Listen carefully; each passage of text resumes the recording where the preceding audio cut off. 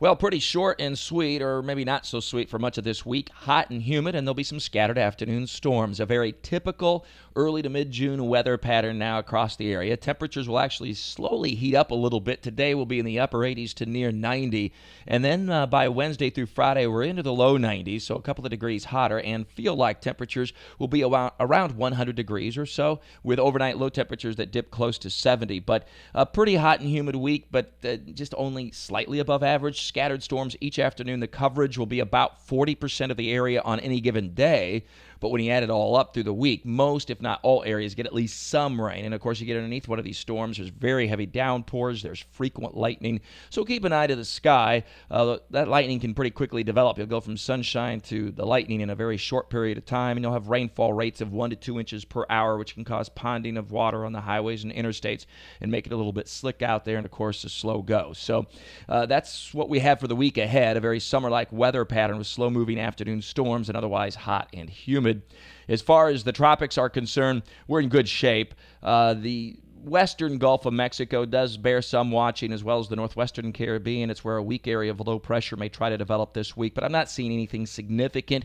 Looks like a rainy weather pattern would set up for coastal Texas and East Texas in this pattern, but as far as a significant tropical system, I don't think that evolves out of this pattern, and even if it were to do so, it would be over the western Gulf, and there would be no direct local impacts for Jacksonville and northeastern Florida. I know you've been hearing a lot of rumors out there, even across town. Some people have seemingly gone, quote-unquote, crazy with some of their tropical forecasts here. But we're not in any significant pattern that would indicate significant tropical development in the coming days, certainly not close to Jacksonville or northeastern Florida. Now, the East Pacific remains more active. Aletta has already kind of done its thing, peaked at a Category 4 hurricane on Friday.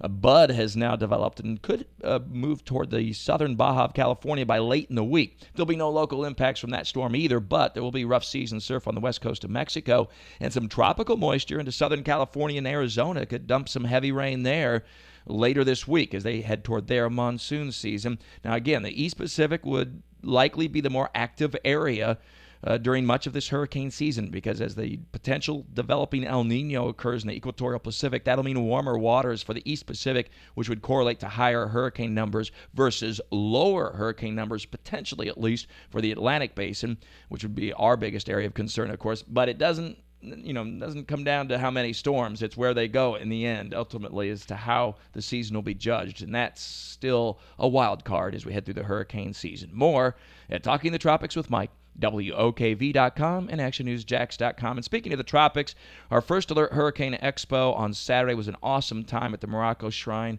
So many people to talk to, so many things to talk about. We appreciate you coming out there, and it was a great day, and we plan on making it an annual event now.